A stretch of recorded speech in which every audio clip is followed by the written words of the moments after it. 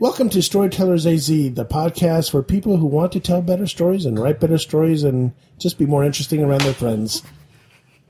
Today we're going to be talking about ebook covers and book covers and how important they are in selling your product. And with me today are... Matt Fox. They're right at persuasiontheory.com. And you just recently came out with an ebook, is that right? Yes. And how much thought did you put into the cover of your book for your ebook? I spent a few hours actually working on it and doing something I wouldn't normally do, but I put a lot of time into it. And how important do you think it is, especially since at the beginning it's just a book on your website? So you put a lot of thought into the cover of the book, and this is before you even put it on Amazon, and before you put it on these other... It's not on Amazon yet, as of this recording. Okay. And how important do you find ebook or book design on the internet? In general? Yeah, in general. Well, because it is an electronic book, it had to give some sort of physical representation of what it was, and the image itself also has some sort of meaning to it because it's friction-free sales and marketing is the name of the book, and it's a picture of a match like being extinguished, so you just have the smoke going away, so it's kind of eliminating the friction. Oh, very nice. And that was the whole purpose of it, I guess, and putting it together and making everything match the site and all the other fun stuff. It was very good. All right. Our next guest is Sarah. And Sarah, tell us a little bit about yourself. I'm Sarah Marcus. I am a poet and author and soon-to-be blogger, eventually. And I do enjoy the way you sing everything as you've been talking. Very nice. Poetic. Musical. Very mellifluous. Yes. And have you published already? No, I have not published yet. I will be my target is for May of this year. So. Have you already started putting thought into covers for your work? Yes, actually I have. My target audience is the millennial generation, which if you read a lot of the market studies and everything on the difference of the generations, they do see and access information differently. And a lot of the millennial generation is very fast-moving, very tech-oriented, very color-oriented. And so that would be a very different design cover than, say, if I was writing it for my boomer generation parents, who are going to be a little bit more grounded and expecting a little bit more concrete imagery. So, yeah.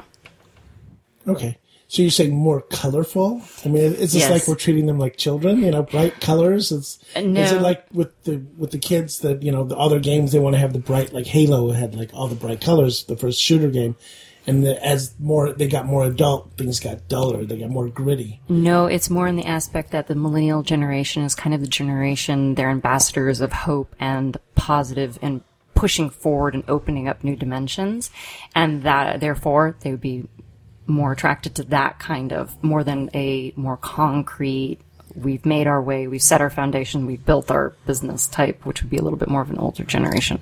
God, I hope you're right on that. Because we definitely need it, yes, don't we? Yes, we definitely do. And to my right, we have Anne. Tell us a little bit about yourself. Hello, I'm Anne Vidian.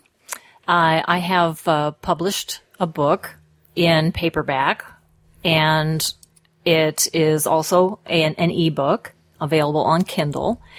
The cover that I came up with, basically I had some ideas of what I wanted on the cover to represent what was in the novel. And what kind of a novel is it? It's mainstream women's fiction. It's called Rhythms and Muse.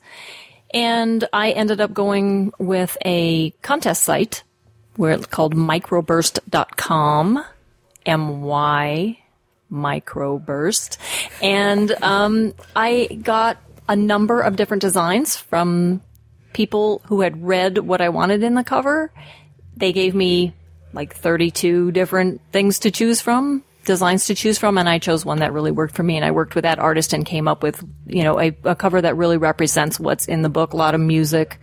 It's for 40-something women, so there's a Hollywood gal, the back of her on the cover, and she's standing on a dock, and there's like piano keys kind of subliminally in the dock and some things like that. So was very fun. Go to Amazon and look at the cover so you'll know exactly what she's talking about. Because quite honestly, it could have been anything at that point. And that's why we don't talk about art. We say go look at it. Exactly. You know? Absolutely. Now, I just want to ask all of you guys, because when I go looking for a book on Amazon or any online service, the last thing I really care about is the cover. I'm looking up by the author, by the subject, by the title. I'm looking for something, usually something I already know I want. Whereas when I go to bookstores, I'll look at every shelf. I mean, when I was younger and there were records, remember those? Oh, definitely. I used to go to Tower Records on one night a week and go through every album and just look at every album cover. And we would buy albums based on covers because they look cool. And I have bought books based on its cover, even though they say you're not supposed to. But, you know. But you do. But you do. Was that mostly, when you go online looking for books, is it mostly technical-oriented books, or is it fiction books also? Fiction, nonfiction, not generally technical. I'm not talking about like how to use nonfiction is what I'm asking. Because in general, fiction books, I really think are, they're an emotional experience, which is why people choose a fictional book. So covers are really important because it's going to take you on, it's going to give you a glimpse of the type of journey you're going to take if you get that book. Is it kind of dark and somber? Is it kind of, cutting edge? Is it real light and airy, maybe a touch romantic? And before you even turn over the book, by looking at, the one with the picture of the black background, some pale lips and blood dripping down. Okay, that book's not for me, thank you. I'm not even going to read the title, the back. I don't care, because that's not the ambiance I'm going for. That's not the experience I want. So now, Matt, do you think there's a difference between the way men and women buy books and the way they look at it? Well, I never thought about that from that standpoint. But I was just going to say, I think that whether it be fiction or nonfiction, the cover does matter, just simply from a standpoint that an image is going to evoke some sort of emotion, just like you said, with the blood dripping down the face, like a vampire-type book. Even business books have, or self-help books, they always have something like that, whereas, if you're looking at a self-help type book, if you're talking about men and women here, man probably isn't going to buy the touchy-feely, like a picture of a couple holding hands, even though he may be looking for something on marital or relationship issues.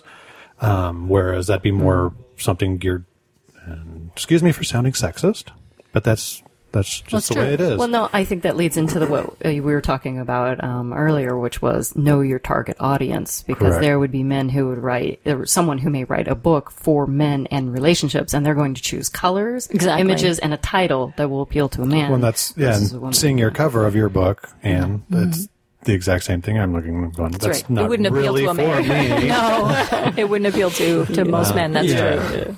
But that's exactly the point of it, and I think it is important to have something that matches what's going along with it. You bet. And we were talking about some business books earlier and actually that's probably a good thing to look at, is find out which books in certain genres sell better because of images, not necessarily because of, but what is on the cover. Is it what is the person Grafton or whatever that just has the letters of the alphabet, that's going through the letters of the alphabet in that series of books. Right. What's the difference between that as a fiction or nonfiction versus... Well, I'm wondering if anyone has noticed a difference in the cover between what's online and what's in the bookstores. Because it seems like the online images tend to be very small when you first click on the list of books. And obviously in a bookstore, the hardcovers are pretty good size. And I'm just wondering if anyone has noticed any differences between them. I don't think I always have. I'm pretty sure the ones I've noticed, the authors kept a very specific consistency because they need that connection. This is that same book. Yep. This is that same. Are you talking about well-recognized authors already? No. I mean, even people who say have an ebook up on Amazon, but you can also order, and they're just self-published, where it's a print on demand, but it is the same exact cover. Specifically because they need to keep that continuity, I think, because it's so hard just to gain that little bit of ground of people knowing who you are and what you write. And you want people to recognize your book when if it is available in several different formats, you want to be able to make sure that people can see it and recognize it. But people who just do ebooks need to be thinking about that really small format and how that is going to pop off the page and what you're going to be able to see if you're doing just an ebook cover. It's really important that the type be big enough that you can read the title and that the colors pop. The image isn't like too complicated. Exactly. And I may be mistaken because it's been a while since I've actually clicked on the look inside of the books on Kindle, or on Amazon, doesn't it actually open up into the first thing you see is the larger version of the cover? Am I wrong?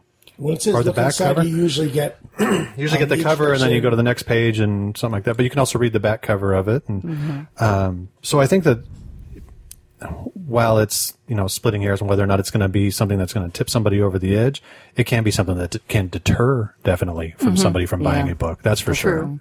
And that just real quick, I want to make a statement then about actually spending the money and hiring a artist, whether they're an art student who will charge a bit less or an actual professional cover designer, specifically because artists work in the world of emotions and colors, and they can really grasp and make a difference. Then there's so many times when I go on Amazon and I'll see these ebooks, and the covers are just like, oh my gosh, it's tragic. So immature.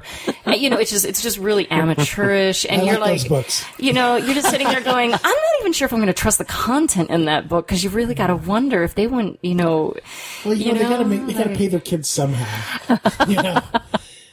Well, that was good. That was good, everybody. And I just want to thank everybody for joining us today. I think it's very important that this podcast and the podcast previously, we've come up with ways for writers to spend their money before they made it. And I think that's something that you all should be prepared to do. Other than food, you mean? Yes. I mean, you're writing the book is easy, but then you got to hire the editor, hire someone to come up with your picture, and then pay someone to sell it. So I don't know why any of you want to do this for a living, but if you do, if you ever want to join us, we're at Gangplank in Chandler on South Arizona Avenue.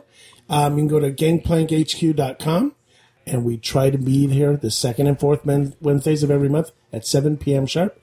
And we get together and we help each other out with our projects, and then we do this little podcast. We hope you enjoyed it. Have a great night. Thank you for listening to Storytellers AZ. We'll see you next time.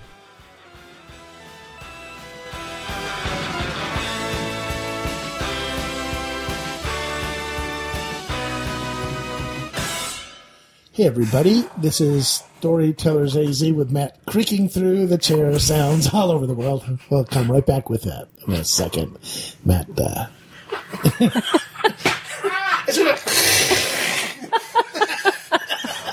Debbie puts the outtakes on there. Excellent. all right. Anyone want to fart now before we get going? All out of our system.